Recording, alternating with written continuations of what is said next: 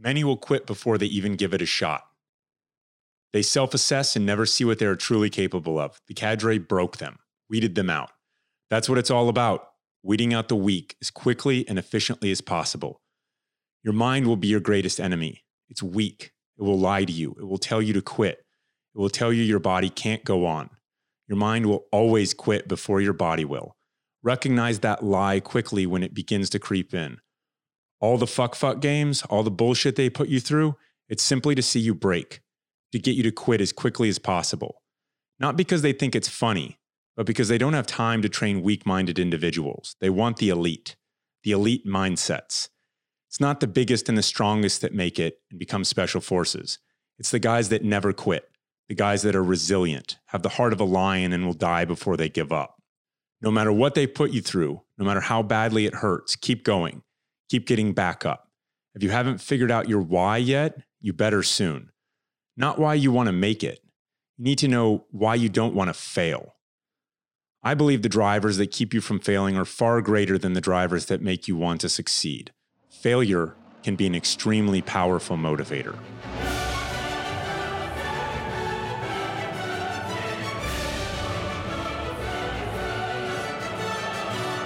Welcome to episode 8 of The Glorious Professionals, brought to you by GoRuck Media.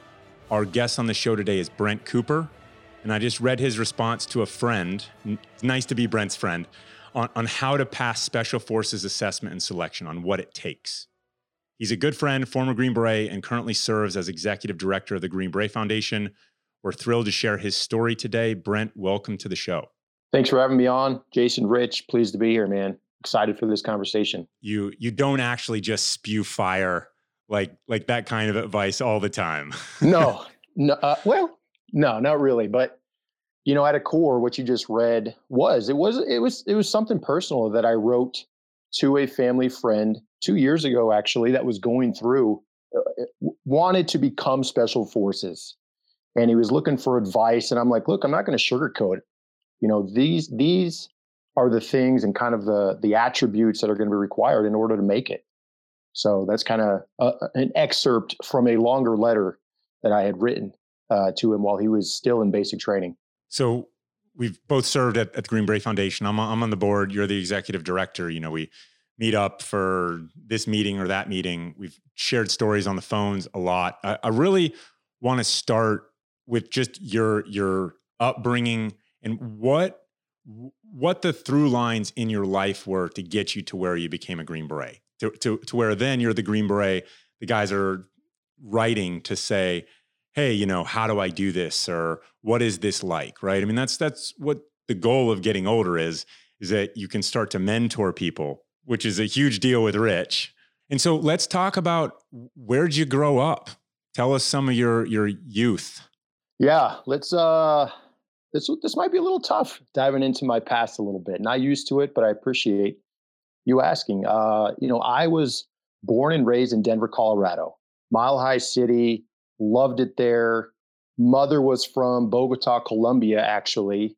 Grew up extremely poor, didn't move to the United States until she was 11, 12, 13. She's not even quite sure exactly what age in there. Father, totally English, grew up on the Outer Banks in North Carolina. And back in the late 60s, early 70s, he just said he always wanted to try, explore the West, got on a Greyhound bus and went to Denver, got off with $20 in his pocket. That's kind of how my parents met. Growing up, my parents divorced when I was 6 years old. And my mother, having no other skill sets except cleaning houses, that's how she ended up making a living, was cleaning homes. Did her own little business, had her own clients, and I would go with her along with my older siblings and clean homes. I would say at that age, from 6 years old, is when I just started establishing this kind of inherent work ethic. Like, you just work. That's what you did. That's all I knew. And at 6 years old, I was the guy that was cleaning baseboards. She would give me a wet rag and say, get on my hands and knees and clean baseboards. And then as I got older, I would get promoted to sweeping the floor and cleaning a bathroom.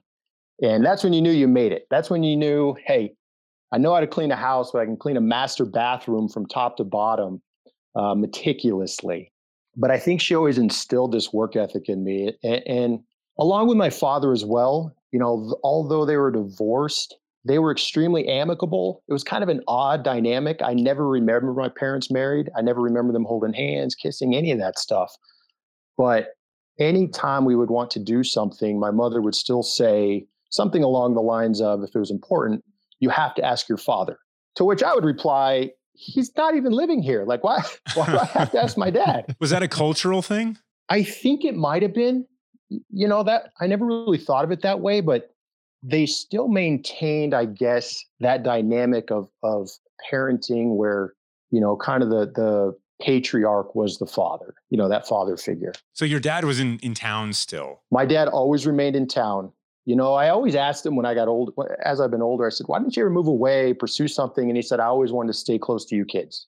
So, we still grew up with a good relationship with my father, but it was really that upbringing with my mother, and cleaning homes and just kind of, I was a kid had free lunches at school, and it was kind of embarrassing because I remember going through the cafeteria line at elementary school, and you'd get up there and rather than give the person your money, you say, hey, I'm on this list over here.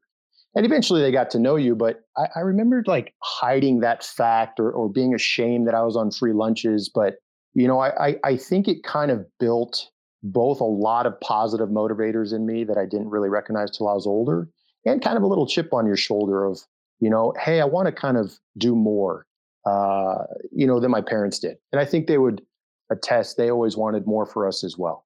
So was that something that just sort of sustained? I mean, was that your setup? Were you cleaning houses until when? How did the situation develop? I started also playing soccer when I was 6 years old. A friend of mine invited me to come to his practice. I fell in love with it. And I was always naturally athletic. I loved playing all sports. I kind of played a couple sports growing up, and I always gravitated back to soccer. And I kind of bring that up because that was the constant in my life, and it still kind of is. And I think what I loved about it was the team sports mentality of it, the team aspect of it. The sum of all 11 players on the field was significantly better than any one of us by ourselves. And that team mentality, I think, just it bode well for me as I grew up as a kid. But yet I was also, the last one dropped off at practice, last one picked up, and it was just based on my mom's schedule, right? So I remember right around junior high, right before I went into high school, I was playing on a competitive team and I'd get benched all the time. I was getting benched and I couldn't figure out why. And, maybe I should just quit. And so you were good though. Yeah, I was really good, but I was getting benched. And I talked to my coach and he said, every time you get in the game, you win the ball, but then you give it away.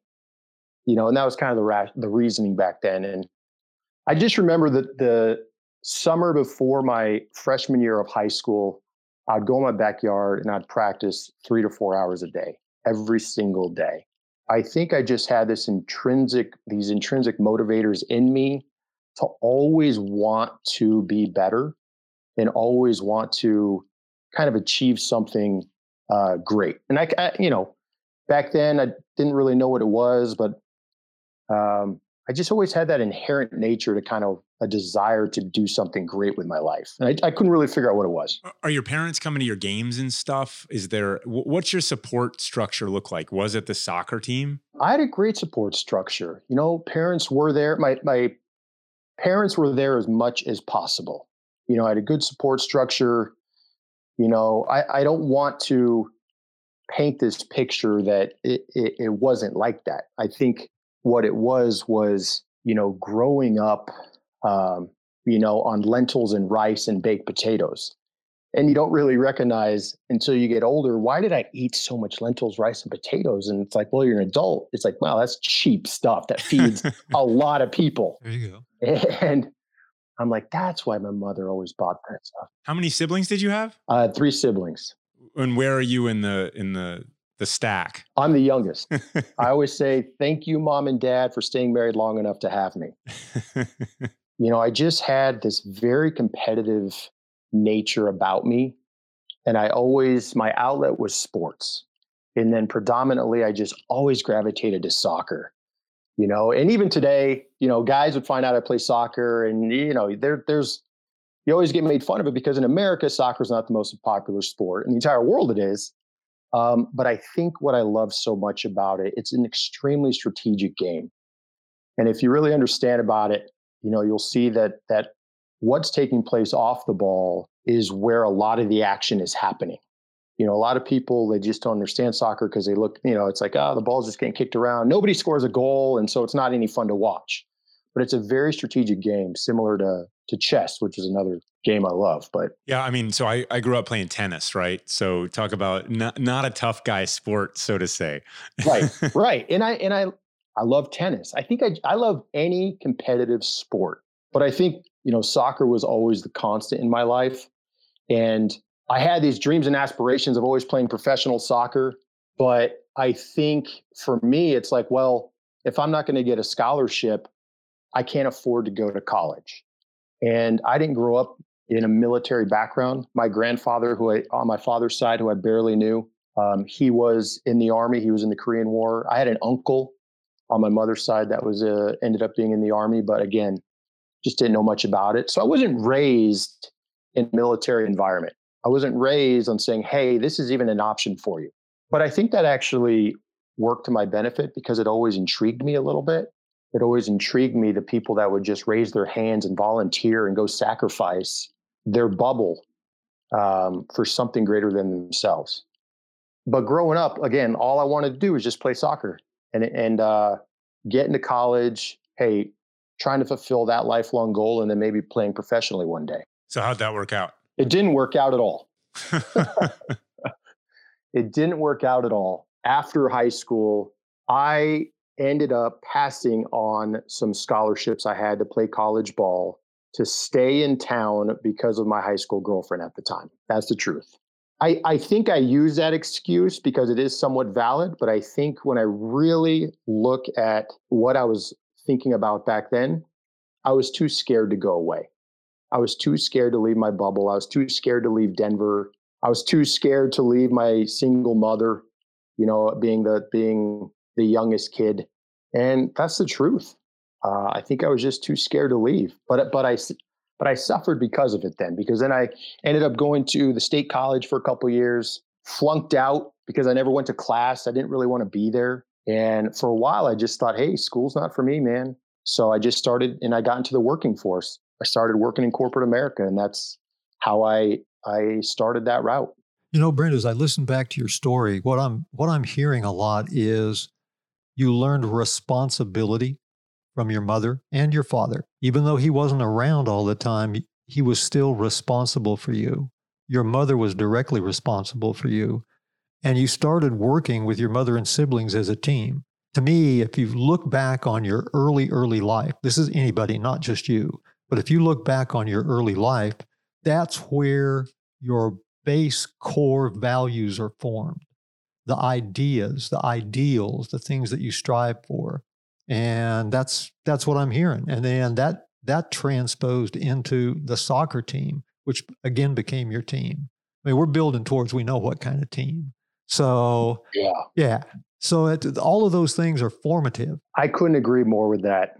And my mother, she's this little 5'2", tiny little Colombian, but by God, she is a spitfire. Ask any of my buddies, they feared her in a good way. Yeah. And what you're saying, Richard, was, she instilled so many things in my head. Bad company ruins good morals, and maturity has nothing to do with age. It has everything to do with the acceptance of responsibility. Exactly. And yeah, because when I got to 18, I remember like, I'm 18, I can do whatever I want. She's like, no. Maturity has nothing to do with age. Accept responsibility. And it's not just acceptance of responsibility for your bills and, I have a mortgage and I pay my bills on time, I must be an adult. It's no, acceptance of responsibility for your actions, for your decisions. Yeah. Are you going to take ownership of the good choices and the bad choices you make, regardless of the circumstance? Exactly. So you're failing out of college, not taking responsibility for grades. I failed out of college. I don't think I've ever admitted that to many people, but I got put on academic suspension from the State College in Denver. And I say that though, I just didn't go to class, right? Anybody can fail out. Oh, you did it the right way, Brent. Yeah, I did it the right way. Anybody can do it. Anybody can do it. I just didn't go to class. And I think it was, at the time I was missing playing soccer, and I just didn't even try and walk onto the team there. And so I just started working and getting into the corporate lifestyle. And then I think a good thing and a bad thing was I started making decent money. So what are you doing? Well, at the time I was IT enterprise help desk support for Einstein Noah Restaurant Group, which does Einstein Bagels. I think a lot of people have probably heard of Einstein Noah Bagels. They had a corporate office in Golden, Colorado, and I was the IT help desk person at the time. Going around fixing computers. We had a lab. I've been a nerd my whole life. I love computers, love technology. And I started making decent money, the type of job, like I happened to get it because I had a buddy that was a systems engineer there and worked my way in that way. But I started saying, wow, maybe I don't need college. Like I'm already making more money than my friends that are still in college.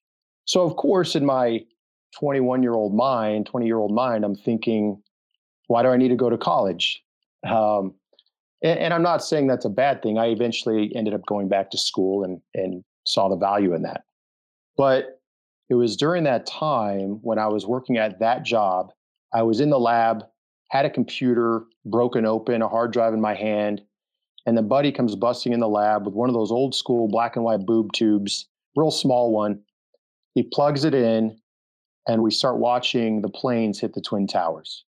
Everyone's got their 9/11 story. That's where I was when 9/11 happened. I was in a lab building a computer, and I remember watching it, and similar to probably what everybody thought, this has to be a joke. What's going on? And I would say my initial reaction, of course, was anger, but it was not, I need to go volunteer right now. It was in the back of my mind, but I think I thought, there's other guys doing this right now. There's already guys in the military. Like, how am I going to stop what I'm doing and go join the military? Like, I guess in my head, I just couldn't figure out how to connect the dots there of how to go join. It was the identical thing for me. I mean, it was, I wanted to go do something, but where do you even start? Right? I mean, I get it. It's real easy to, someone out there would say, well, you walk into the recruiting station, right? And you say, I want to serve. And it really is that simple. At the same time, not coming from the background of military service, I mean, which service should I join? What job do I actually want? I mean, in your case, maybe, should you be an IT guy in the Army? I mean, everyone in the Army is not a warfighter or is not carrying guns into the front lines, right? So it takes an enormous network of support. What should I do? And then, coming to terms with that is something that can take some time. Yeah, several years even, but as you know, time's a pretty fickle thing, and time just progressed. And I think that's what planted the seed though. Obviously for me, 9/11, I was always kind of intrigued with the military just from my grandfather serving, but no one ever actually saying, is this an option for you? Is this something you would like to do? I never had somebody like that in my life tell me that. So I kind of had to come to all these terms by myself and to the conclusions in my 20s of what is it I really want to do with my life? Because as time progressed, you start making more money. And for me, the upbringing I had where I came from, free lunches in the cafeteria line, I thought money equaled success to me. Like if I could just make X amount of dollars, then I would be happy. And that's such an artificial reality, at least for me, because that dollar amount keeps getting pushed to the right. And it got to a point where I eventually was like, this isn't working out for me. Like I need to do something greater than just myself. And I probably overuse that or use it very often about serving something greater than yourself. But it took the majority of my 20s to kind of figure that out. And I really didn't figure it out until, I was 26 and I got married. That's a whole other story in itself. So what's the circumstances? Tell us, long courtship, quick flash to bang. How did that? It actually was, I had just moved back from California. I had gotten out of a long-term relationship that I knew wouldn't progress any further. And I had reconnected with somebody from high school, actually, an old high school friend. And we just hit it off. We had so much in common, or at least we thought we did. There was a lot of commonality, so much to talk about. Our networks meshed together to a certain to a certain degree. And I think, Lou, and I look back now in retrospect, she was exactly opposite of what I had just gotten out of. And so I thought she was the right choice, right? Like, this is everything I've been looking for. It was a very short courtship. We're talking a couple months. And we were married for 4 years, but it wasn't until I was 30, it got to the point where then I was like thinking about this military thing the whole time. I really wanted to join. I started doing research. I was living in Bailey, Colorado at the time, which was elevation 8,000 feet. There's a lot of old crusty SF guys out there up in the hills. And I started talking to them, and I'm like, this is, I think, something I can do. I think this is the career I want to have. And talked to my ex-wife about it at the time, or my wife at the time, and she says, you should do it. She's like, I absolutely think you should do it. But? Well, looking back, I think it was her way of just getting me out of the house. But I decided to do it. I signed an 18 X-ray contract. Also known as SF baby, also known as just, you're coming straight off the street with guaranteed slots into the pipeline, not guaranteed outcomes. Exactly. Right. So if you fail any one of them, you're at the needs of the Army, and you will be in negative 50-degree weather in Alaska with a really heavy rucksack, and it'll be 4 a.m, and you'll be wishing you were a Green Beret. Exactly. That was a very good motivator to succeed. So I'm 30 years old, and I signed the contract. I needed an age waiver to even get the contract. You had to sign it prior to your 30th birthday. So I go to basic training at 30 with a bunch of 18-year-olds. I'm older than the majority of my drill sergeants. And basic training was a very interesting time because for me, I had a mental edge, just I think being older. It was just very simple to do the right thing. I learned what mass punishment was very quickly, paying for other people's mistakes, and fast forward, get through basic training, airborne school, and then you head off to North Carolina. And I had my rucksack, all my bags were packed the night before we left for Special Forces assessment and selection. The night before selection, I'm in the asbestos-ridden barracks at North Carolina. My wife at the time is still in Colorado. She calls me up. I'm saying goodbye. I'm going to selection the next day, hoping for words of encouragement. And she says, I want a divorce. The night before I leave for selection. Guys, I remember hanging up the phone. I cried all night. Where were you? Were you in the barracks, or were you in your car outside the barracks? I was in the barracks. This was at night. Okay. Bags were packed. The next morning, we're leaving for selection. Here I'm hoping she would say, good luck, best of luck to you. You're going to make it. She says, I want a divorce. I went to selection the next day. I was in a fog for 19 straight days at selection. And I think the reason I made it is because my mind was strong. Emotionally, I was a wreck. I barely remember a lot of the days, but I just kept thinking to myself, just get through this. Just get through this. It'll be over. Got back. I did get selected. Obviously, I got back. Was excited to call my wife, thinking for some reason she would take me back. And instead, 3 days after I got back, she served me papers. And I got to tell you, though, it was a huge sigh of relief. That's kind of the twist in the story there, because I had been married for 4 years, but I had so much pride at the time. I didn't want to quit. The mindset of SF guys of not quitting can work to our detriment in certain aspects of life. And I was in a marriage that I should have quit a long time ago. And I don't know how that'll come across to some people that believe marriage should be a lifelong commitment. And that's the way I was raised. I think I was raised on, hey, my parents were divorced. I'm never going to get divorced, because that's failure. That's the way I viewed it at the time. I thought I was going to be sentenced to this choice of mine for eternity, when the reality was I just didn't have the guts to make the decision and pull the trigger as far as to serve papers myself. Inertia sort of becomes, you're in a relationship, it's really hard to get out of it mentally. This is also Army doctrine. You don't call it a retreat, you call it a break in contact, because Who wants to accept retreat implies failure, all these things. And so you're teaching people in their brain, like the failure, especially to people in our community, it's just never okay.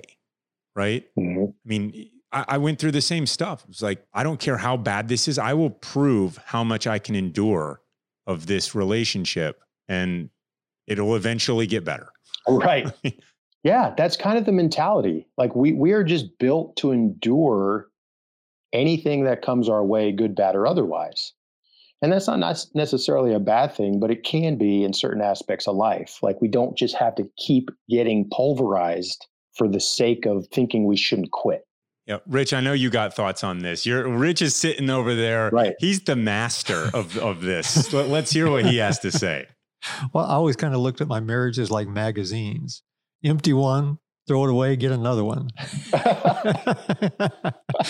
but I know what you're talking about, and I've been in the same place a couple of times myself. And it is true that because of the mindset that special forces soldiers have, or special operations people have, not just soldiers, but special operations as a whole, they will endure things beyond what they should or where they should, just so they don't fail. And that you have to be careful of that, and you have to learn. And that's when again goes back to mentorship, when you start talking to those around you and find out different points of view, different ideas, and start reforming yourself, reinventing yourself, if you will, in different ways. But you're absolutely correct. It can be a detriment at times, and has been. I've seen it. I've lived it, and I know exactly what you're talking about. Yeah, and that's the truth. Because after I got selected and then my ex-wife files for divorce, I'm in North Carolina with just my Army gear that I still have from basic training and airborne school, and thinking, my home's still in Colorado. But after my file for divorce, I never went back to Colorado again. It's like my life ended. My house was gone. My tools were gone. My clothes were gone. Everything was gone.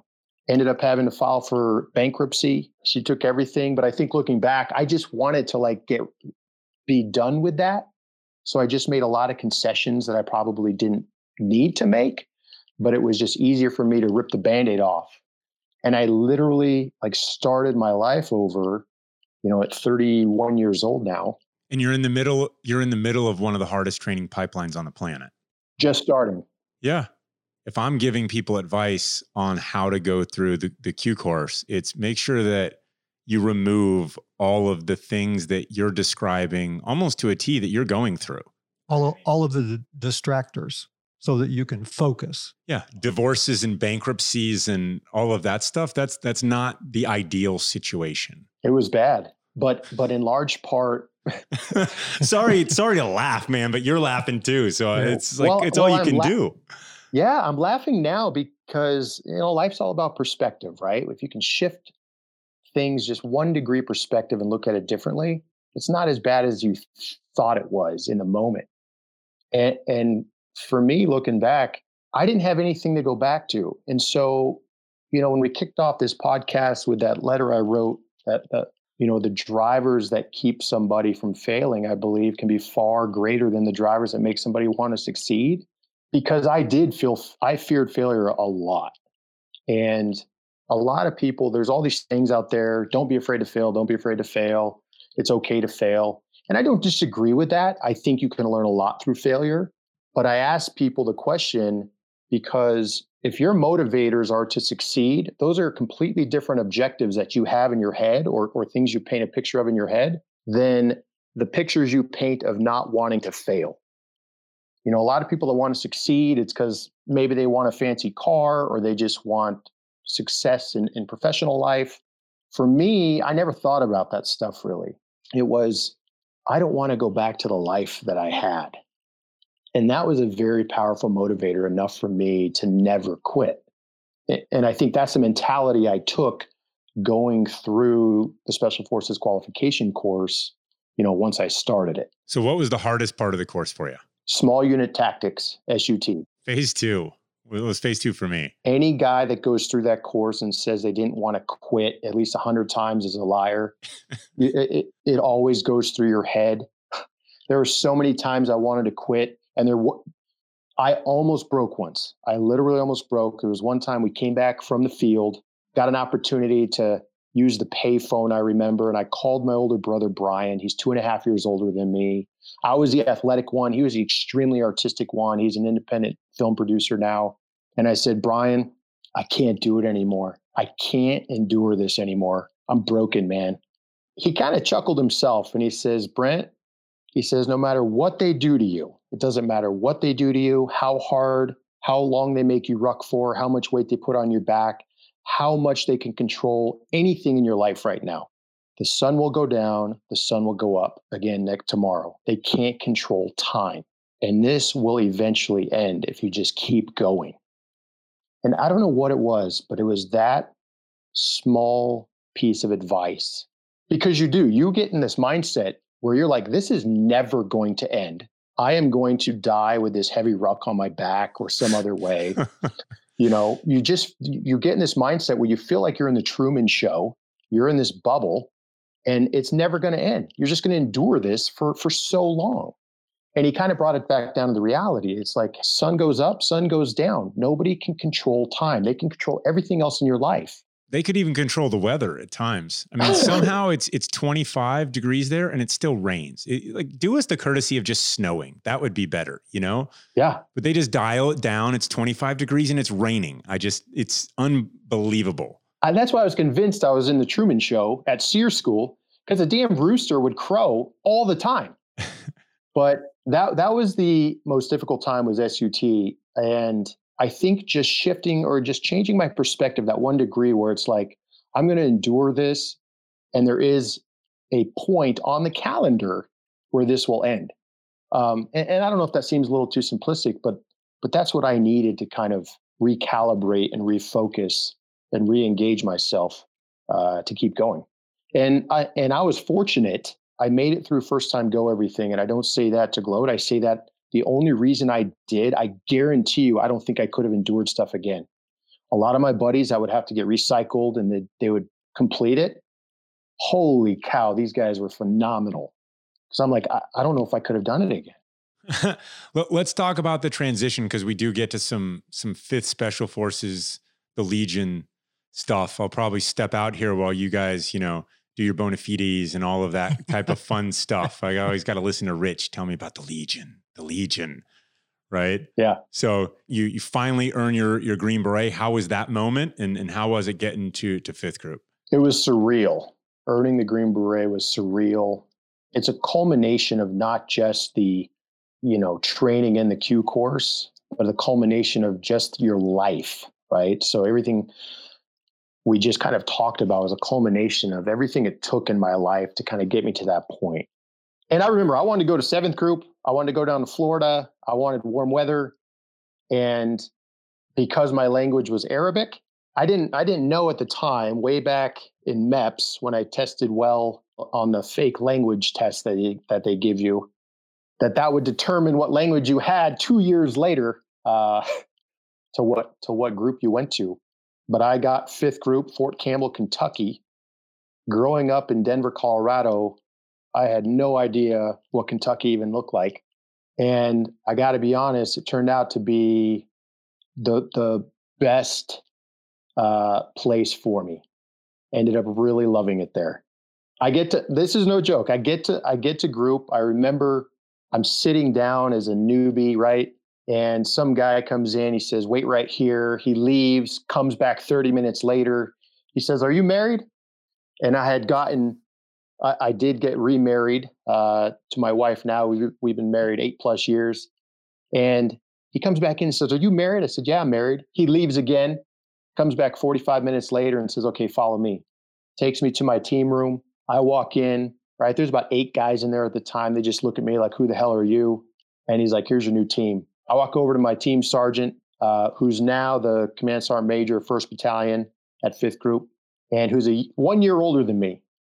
I'm a new E5 on the team at 33 years old, and my team sergeant's 1 year older than me. And he says, what's your name? I was like, Brent. And he goes, cool, get ready. You're going to go to Ranger School next month. That was the first thing he said. And I was like, oh my gosh, I don't know if I can endure this. Long story short, didn't end up going to Ranger school because we got deployed 3 months later. And command said, he doesn't need to go to Ranger school. He needs to be with the team right now. So where'd you go? What was the mission? Afghanistan, northern Afghanistan, and had a great team of guys, man. They're actually still all in, so I'll kind of save any names, obviously, but still good friends with them all. We went to Afghanistan for 9 months, and I just worked my ass off. It was the type of team where our motto was "Don't ask to go home" when we were in the team room, because we just worked. We worked out hard as well. I think that's where my age benefited me, or at least, hey, I'm just going to work hard because I recognize quickly you earn respect, and it's not through anything I'm going to say; it's through my actions. And one of the best moments of my life now, next to being married to my wife now and the birth of my child, was when my team sergeant pulled me aside about a month into deployment. And he said, hey, the team and I collectively, we gathered up, we talked, we decided you've earned the right to call us by our first name now. That's awesome. And I get tinglies every time I even say that, because that literally was the top 3 moments of my entire life, because I knew in that moment I earned their respect. So real quick, I have a very similar story. They gave me the team shirt. We went on this big crazy mission. It was, if you're a Green Beret, these are the things that you train for, right? Mm-hmm. And we got back and they gave me the team shirt. And it was, I can feel, and I just got goosebumps thinking about it. I can feel what it felt like to be there when Josh gave me that team shirt. It was this Fist of God shirt, I mean, it's just, it was awesome. It's a great feeling. Yeah.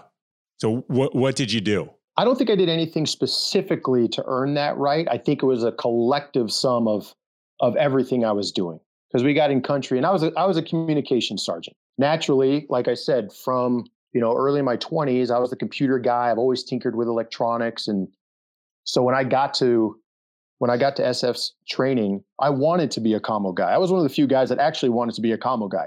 Loved all that stuff. So we got into country, and man, just working my ass off. Just having everything meticulously prepared for missions, everybody squared away on their commo stuff, cross-training guys. I think it was just them seeing how hard I was working and keeping my head down and doing what I had to do. For me, it was pretty simple. Just do what you have to do. You're part of the team. Everybody has their part. And that's why, and that's where I kind of bring in, for me, an ODA, an A team's comprised of 12 guys. Not all the teams have all 12, but, soccer teams are comprised on the field of 11 starters. Everybody has their part, and the collective sum of that is what makes you a phenomenal team. And I always kind of use that to look at an ODA similarly. But yeah, kind of long-winded to say that was one of the greatest moments of my life, to be able to call those guys by their first name, except for Chief and Captain. They were still Sir and Chief. What was the deployment like back then? Like what you got to be a Green Beret on deployment in Afghanistan. I mean, that's what I signed up after 9/11 to go be and to go do. Right. Like, did you get to live that out? Yeah, absolutely. I mean, we were going on a lot of missions. We were in northern Afghanistan, and our very first mission, actually, shit hit the fan. I was a commo guy. I'm driving in the lead vehicle. There's one Humvee in front of us, which was our partner force. And long story short, we're driving to a meeting, and on the way out, it was one way in, one way out. And I remember our Bravo, when on our way in, was like, man, this is not good. There's people eyeballing us. And on our way out, the lead vehicle, probably about 20, 30 meters in front of us, and all of a sudden just boom. Fortunately, they detonated the IED a little too late, and the back end of the Humvee was just completely sunk in there. Everybody's on the radio screaming, blow through, blow through. We blow through, get to the other side. Everything's kind of frantic. And I remember thinking, you're trying to recall everything you're trained on, and the mission prep and the op order. And what ended up happening was, once we collected that Humvee out, I thought we're just going to leave. And it's like, hey, back to base, let's get out of here. Instead, everyone's like, no, we're getting out. We're going to go pick a fight. And I remember thinking how cool that was, because it's like, this wasn't the conventional army. We're not leaving. We're getting out right now, and we're going to go find these guys. And it was that moment there where I'm like, this is what I signed up for, right? I didn't sign up to back down. I signed up to serve something greater than myself. And this is what it took. At least that kicked off the deployment for us during that time. And that was 2012. Yeah. I mean, that's one of those things where I'm not sure that Ranger handbook doctrine is when you're assaulted, you counter assault, right? Right. When you're ambushed, counter assault. And that doesn't come necessarily intuitively. So, you submit to the team to be a great teammate. First, you have to be a great individual. You go through training, you pass all this training, right? That's great. Then you get on the team and you're the new guy. I mean, as far as experience goes, you might just be 1 year younger and you were mature and all that stuff, but they had the tribal knowledge of what to do in war. And that meant you're going to assault now. Right. You don't just, because if you don't, what happens? They're just going to hit you again. Yeah, absolutely. And on that team, I was one of the oldest ones on the team, but once you got there, age then has nothing to do with anything, because these guys on the team, they have been in the military for a lot longer than me. They had the experience, they had deployments under their belt. And so that's why it's like, I'm going to keep my head down and shut up, because I don't know what the hell I'm talking about when I got to a team, and these guys helped show me exactly what it took in order for us to survive. Because when you get to a team, and that's why ODAs are so great, it's all about the guy to your left and to your right.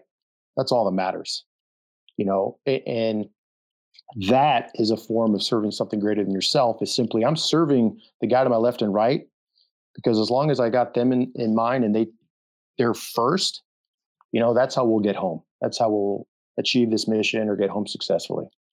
So let's take it up a little notch, right? And just say, because we're going to start transitioning into Green Beret Foundation and your role there, representing our entire community in that role. I mean, what do Special Forces guys do, right? What is the classic mission? How to differentiate Green Berets from other members in the military? Well, as far as our mission, right? As far as the mission being much more unconventional warfare by, with, and through, our partner forces, I've always looked at Special Forces, and this is why it intrigued me when I was doing research on joining, because I love their mission. I love the idea that we're much more warrior diplomat type mentality, where we're going into foreign areas and building rapport with the locals and helping them, enabling them to help overthrow the issues that are going on in their own community. So I think I love that mission, and I believe that's primarily, in large part, a big differentiator from SF to conventional Army or other military branches. Yeah, I mean, you sort of talk about the warrior diplomat and rapport building, and yet you also have to have that switch, right? Which you already talked about. And you said, hey, we were there with our partner force. Well, that means you had your local Afghans, right? That were fighting. You were fighting by, with, and through them. I mean, you're fighting with them, but you also have to know it's not always all about rapport building with all people, and learning that switch. Rich, is it fair to say that's kind of tribal knowledge? I mean, eventually you get better at that, but the community shows you that too. That's what the team is all about, and that's what you learn from the team. I've always looked at a team as a jigsaw puzzle, and the question is, do you fit into that puzzle as an individual and thereby support the team even more so? And the team itself supports you. That's when the team accepts you, and the team teaches you those kinds of things that you need to know. That tribal knowledge that has been taught to them by others. It's a continual mentorship. Every time a new person comes to the team, every time somebody on the team learns something new and comes back to the team, it's that teaching. I felt the same way that you did, Brent, when I looked at Special Forces and said, yeah, I can shoot at guys, but I'd much rather go in and work with an indigenous force, people indigenous to the area that we're going into, and help them find better ways to respond to the situations and the problems that they have within their area. And if I can do that, then I've done something positive as opposed to negative. I can do negative. I know how to do negative. Done lots of negative. But if I can do positive, that's so much better. And it's more fulfilling to me as an individual to participate in something like that. And that's what brought me to the Green Berets. Yeah, that's a great point. So, I mean, you got what you asked for, right? You go join Special Forces. You want to be there. I think Special Forces, for me, the standard of excellence was critical. And I've always kind of lived my life with honestly one standard. And, I was always kind of a perfectionist growing up. I'll admit I needed the same color and type of hangers in my closet. I used to need my shoelaces tied evenly. I've kind of grown away from that, mostly to just help balance myself out. But I've always been very meticulous in the things I've done. And I think it stems from, a lot of that upbringing with my mother. It's like, hey, make the right choices even when nobody's looking. So let's talk about how life happens then, because I did notice that you have some fingernail polish on. For all the listeners out there, right? It's not matching. They're different colors. I mean, it's mostly just on your fingernails. But talk to us about how life happens and how do you all of a sudden, we're having this team room little discussion here about big badass Green Beret stuff, and you've got painted fingernails. Talk to us about that. Life, man. I have an almost 4-year-old. The Easter Bunny brought her about 20 tiny little different colors of nail polish, and my wife Shelly and I were customers in her nail salon yesterday. That's great. So let's. It's the same stuff in our house. I mean, my oldest cut my hair yesterday. Good times. Deployment mindset stuff. Control the things you can control. And actually, it's the COVID-19 buzz cut challenge. So buzz your hair, do 19 push-ups, and donate $19 somewhere. So I like it. You'll see a check from me, and hopefully we'll be able to get some other folks out there. Look, $19 isn't going to solve all the problems of the world, but sometimes it's just about the mindset of serving at a time when can be a tendency to just kind of take care of yourself, right? And we need to branch out and think about others, and not. I mean, gosh, God bless the first responders and stuff all up in New York City and in the places where this is really, really hot. There's also still a lot of other places out there, doing God's work, like Green Beret Foundation. Before we get to GBF though, talk to us about, getting out of Special Forces and then applying some of those lessons in the civilian sector. Yeah, absolutely. Getting out in 2015, it was a rather difficult decision because I had went into the military thinking that it possibly could have been my next career.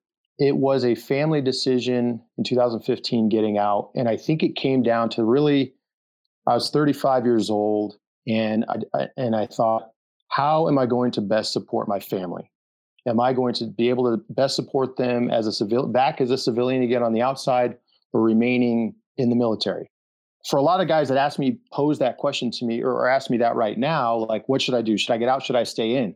I don't have the answer to that question, but I usually will respond saying, how can you best support your family? And sometimes it's that simple, sometimes it's not. But I decided to get out in 2015. And my wife and we moved up to Seattle, Washington, early on in our conversation where I failed out of state school in Denver. In between this time, earned my bachelor's and then moved up to Washington and went to grad school there, earned my MBA from the University of Washington. Fantastic school up there. And spent 4 years up there, back in the corporate world, running a real estate property management franchise up there, specializing in residential and commercial property management. So we had a good life again. The transition phase, going back out, a lot of guys were like, are you scared getting out? What are you going to do? And I remember back then thinking, I'm not that scared to transition back out. I had spent the majority of my career in the corporate world already, all of my 20s. 3/4 of my professional career has been spent in the business world. 1/4 of that career has been spent in the military. So I don't want to say it was easy by any means, but I thought it was going to be relatively simple transitioning back out. I already understood corporate environment, how the departments interacted with each other, the lingo, because it's a whole different vernacular back in the business world than what you learn in the military world with all the acronyms and military jargon. So from that standpoint, the transition was relatively simple. What I severely underestimated was the standard of excellence that I was used to for these previous 5 years. Hey, there's no place for mediocrity in special forces. Complacency is your enemy in special forces. Where getting back to the civilian life, where I thought it was going to be relatively simple, here I was back into a world where mediocrity was okay. I'm not trying to knock it, but hey, people wanted to just show up to work, and it was kind of viewed as more of a transactional thing. Hey, I want to show up, earn my paycheck, and go home. That's not necessarily a bad thing either, but for guys like us, that's not enough. Like every day I wake up, I try to be better than I was the day before. Some days I'm not. Some days are difficult. Some days you just kind of want to pull the covers over your head and stay in bed and shut the blinds. But for the most part, it's that internal intrinsic motivator you have within you that's just constantly wanting to be better than you were the day before.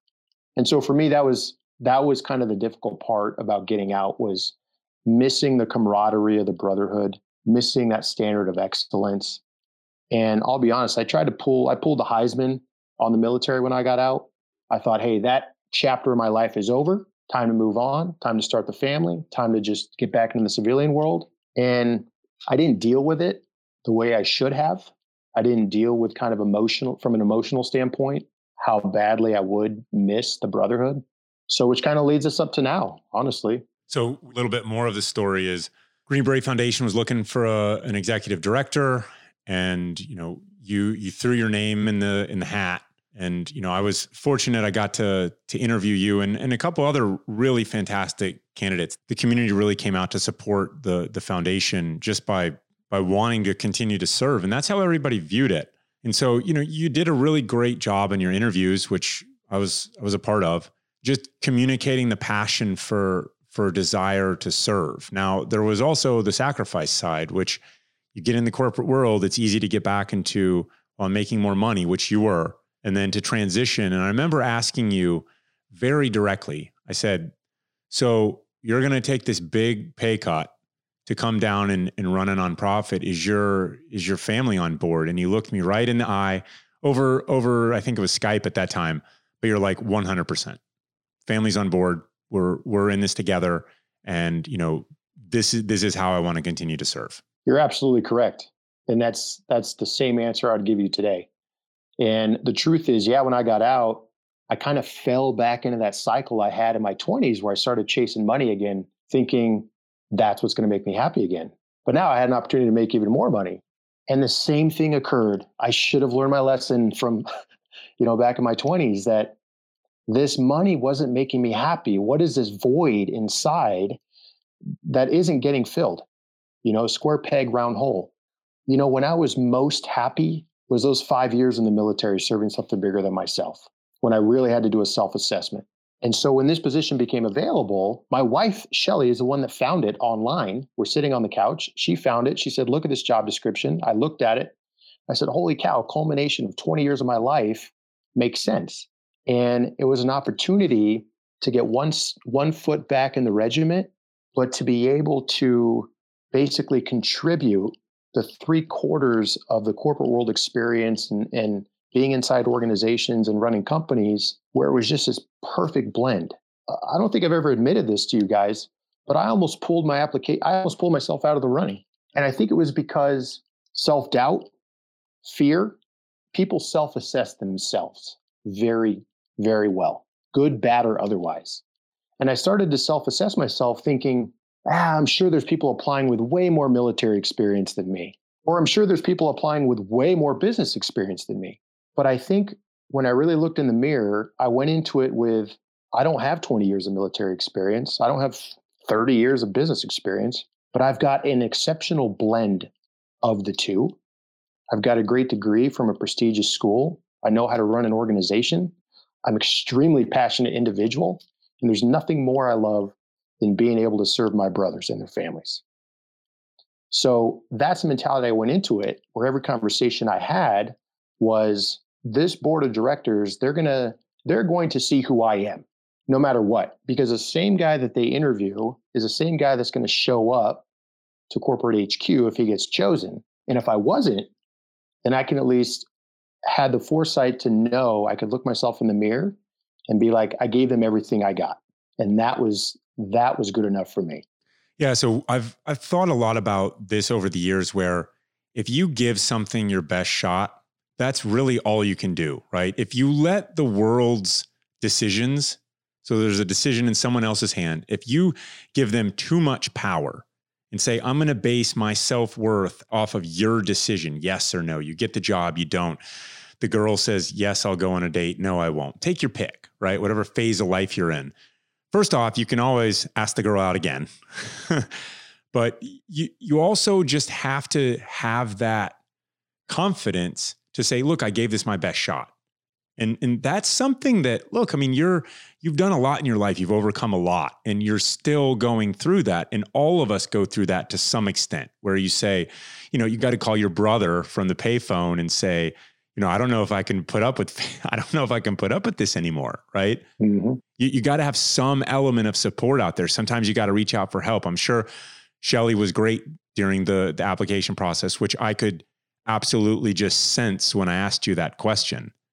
And so we love chatting with Green Berets and these kind of people who have this, there's that ad. How does it go, Rich? Something about it says more about you than you can ever say about yourself, and all that stuff, and then the older I get, and the older we get, right, Rich? Right. The, the more that stuff kind of, it makes sense, right?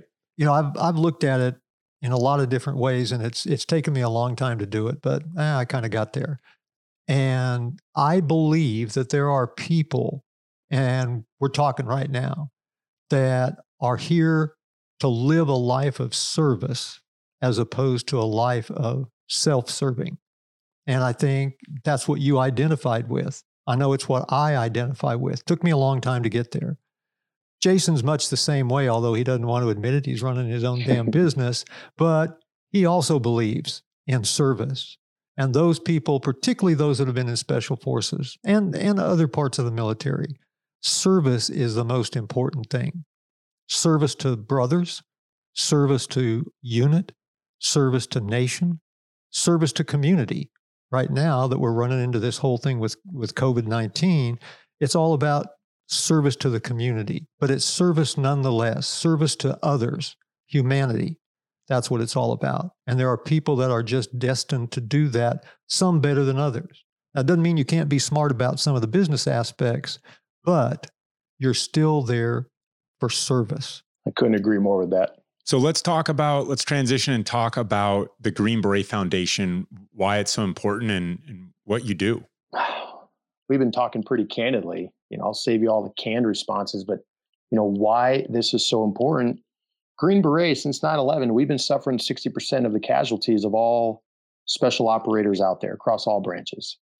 Our quiet professional mentality that we have, that's ingrained in us, right? We're trained not to talk about what we do. And that's not necessarily a bad thing, but it kind of, it works to our detriment as well, because people don't know what we do. People don't know that we're on those front lines, that we're in multiple countries around the globe, that we are doing those things that you kind of read about or hear whispered about. And that's why, one, this foundation is so important, because as a nonprofit, we are providing, the financial and non-financial resources to Green Berets and their families to make sure they have the necessary things readily available to them so that they can just continue doing what they have to do to be successful in what they're doing. So what kind of stuff do you see? What comes through your desk? What's the needs of the Special Forces community? It is a wide range of needs. We've got several different programs. We won't have to dive into the weeds on each single one, but we've got guys with a big thing right now is mental health, guys with PTS and TBI. And I think it's becoming much more prevalent. Well, I would say it's always been there. I think it just appears it's becoming more prevalent now because it's being more socially acceptable to talk about. Agreed. which is a fantastic thing. I agree completely. Yeah, I think it's always been an issue. It's just nobody's ever really been able to throw the dart right on the bullseye and say, let's talk about this. This is a serious issue, but it's okay to talk about.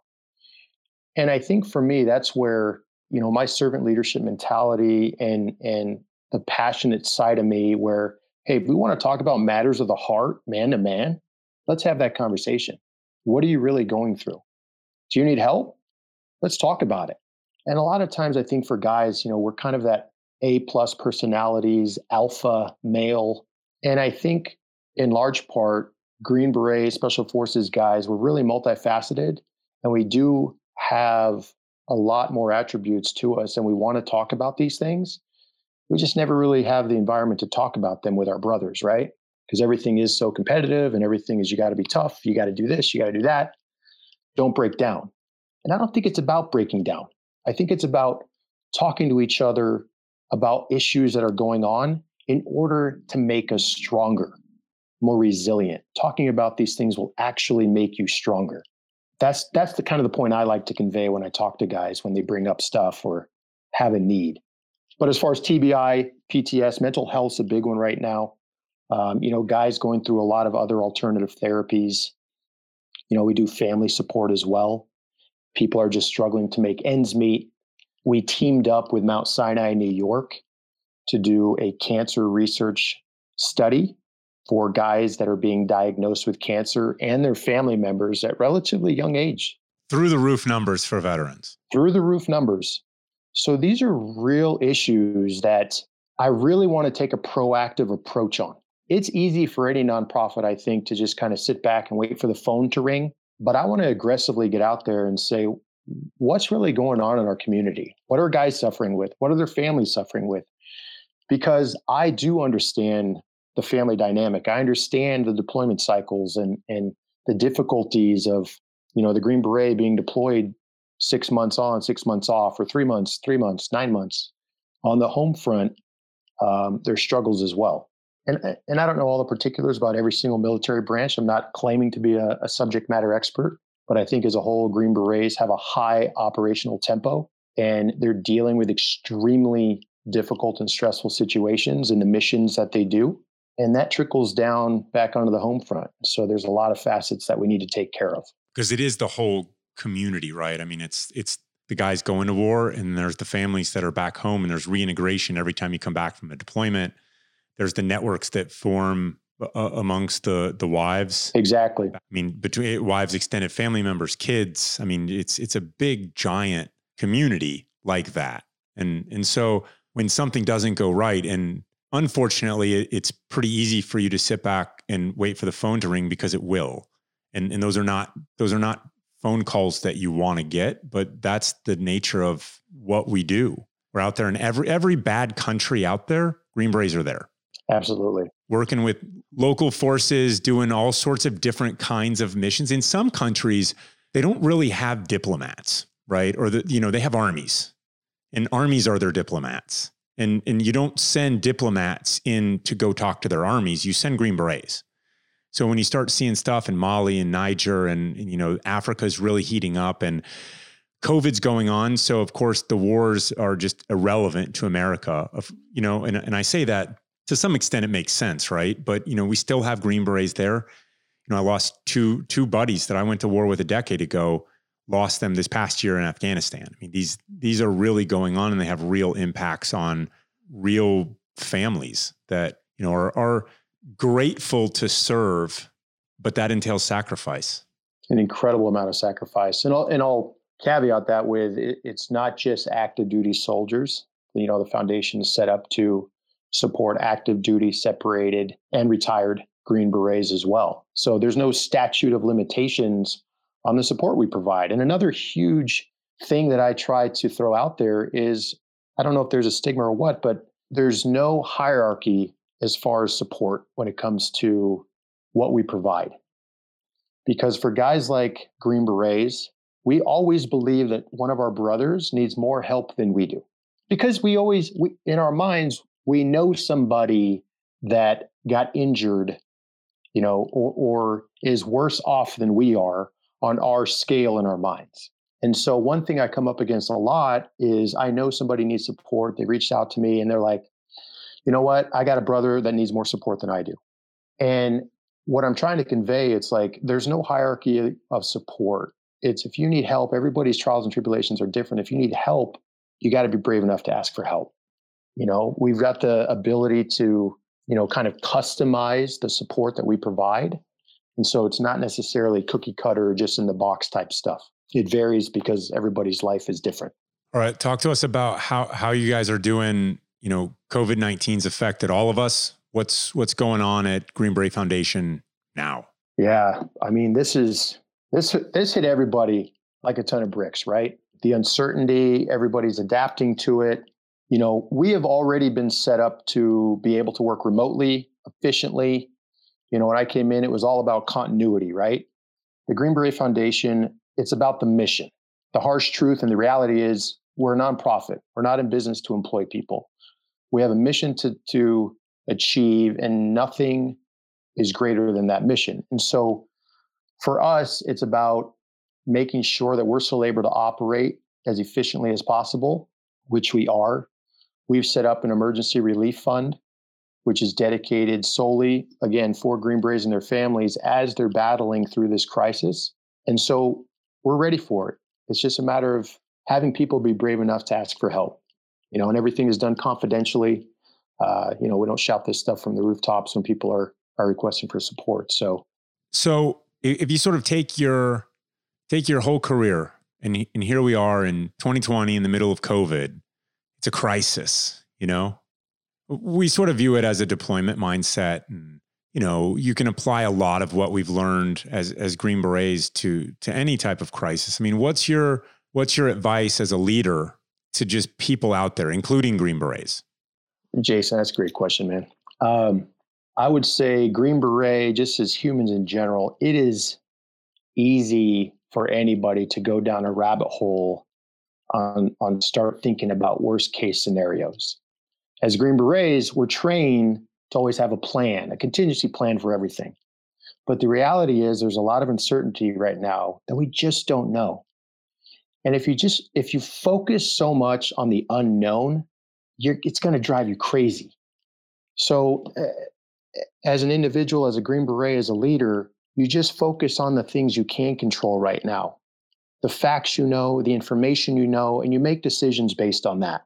And you make good decisions as they come at you. This is ever evolving. It's a moving target. And so I can make plans 6-7 months down the road, and we kind of already have, but with an understanding that 1 month from now, we may have to pivot and completely change those plans as well. So I would say in this instance where there's so much uncertainty going on, control the things around you that you can control and figure out how to have a mindset of just letting go of the things you can't control. That's much easier said than done. But I think that's what will help people remain somewhat sane during this time and just incrementally take things as they come. And that's what will help shift people's perspectives. Good words of wisdom. Thank you, Brent. No problem. Brent, where can we find you? GreenBeretFoundation.org, GreenBeretFoundation.org. We're also on Instagram, Facebook, Twitter, LinkedIn. That's where you can find us. Thanks so much for coming on Glorious Professionals. We really appreciate your time. Thanks, guys. Love what you do. Thanks, Brent. All right, so Brent has left the building, the digital building. What'd you think, Rich? I think Brent had some great looks at his early years and at himself as an individual and himself as a Green Beret. And he had some great comments for folks that they need to take to heart. Yeah, I mean, so I knew his story, his upbringing and his youth, and I just really love how he presents it too. I mean, it's a generational thing. I mean, Brent is an American. His mom came from Colombia. I mean, it's the American dream. I mean, she worked her ass off to give her kids opportunities that Brent figured out a way to seize. And nobody's path to success is a straight line, including Brent's. And you got a lot of people out there and you look at them on paper, you look at them on whatever profile, wherever, and you think, oh man, they're just different than I am, right? Or they had this or they had that. And that's to me just a wrong mindset. It's, look, highlighting some of the things that he had to overcome. I mean, failing out of school, self-doubt during the Q course, which is an easy thing to have. Self-doubt during the interview process at the Green Beret Foundation, which he was great, by the way. I mean, his passion was just infectious, and that's exactly what we wanted and were looking for. And, there's just a lot of great people out there in our country with a hugely diverse background, and they're just putting forth the effort for all of us. I think that's the key, that they're willing to put themselves out and make the effort. That's what it's all about. And I really liked his idea of that you do things not for success, you do things so that you don't fail. That really struck a chord with me. Yeah, I mean, there's always another high ground or whatever, but you don't want to fail on the way to the high ground. When it boils down to a team mentality, you're there for the guy on the right and the left. You don't want to fail them. It isn't that you want to get them anywhere. It isn't that you want to get yourself anywhere. It's that you don't want to fail the greater good. That's for the team and for the nation. So it was an honor to have Brent on. We hope you all enjoyed the show. Thank you so much for listening.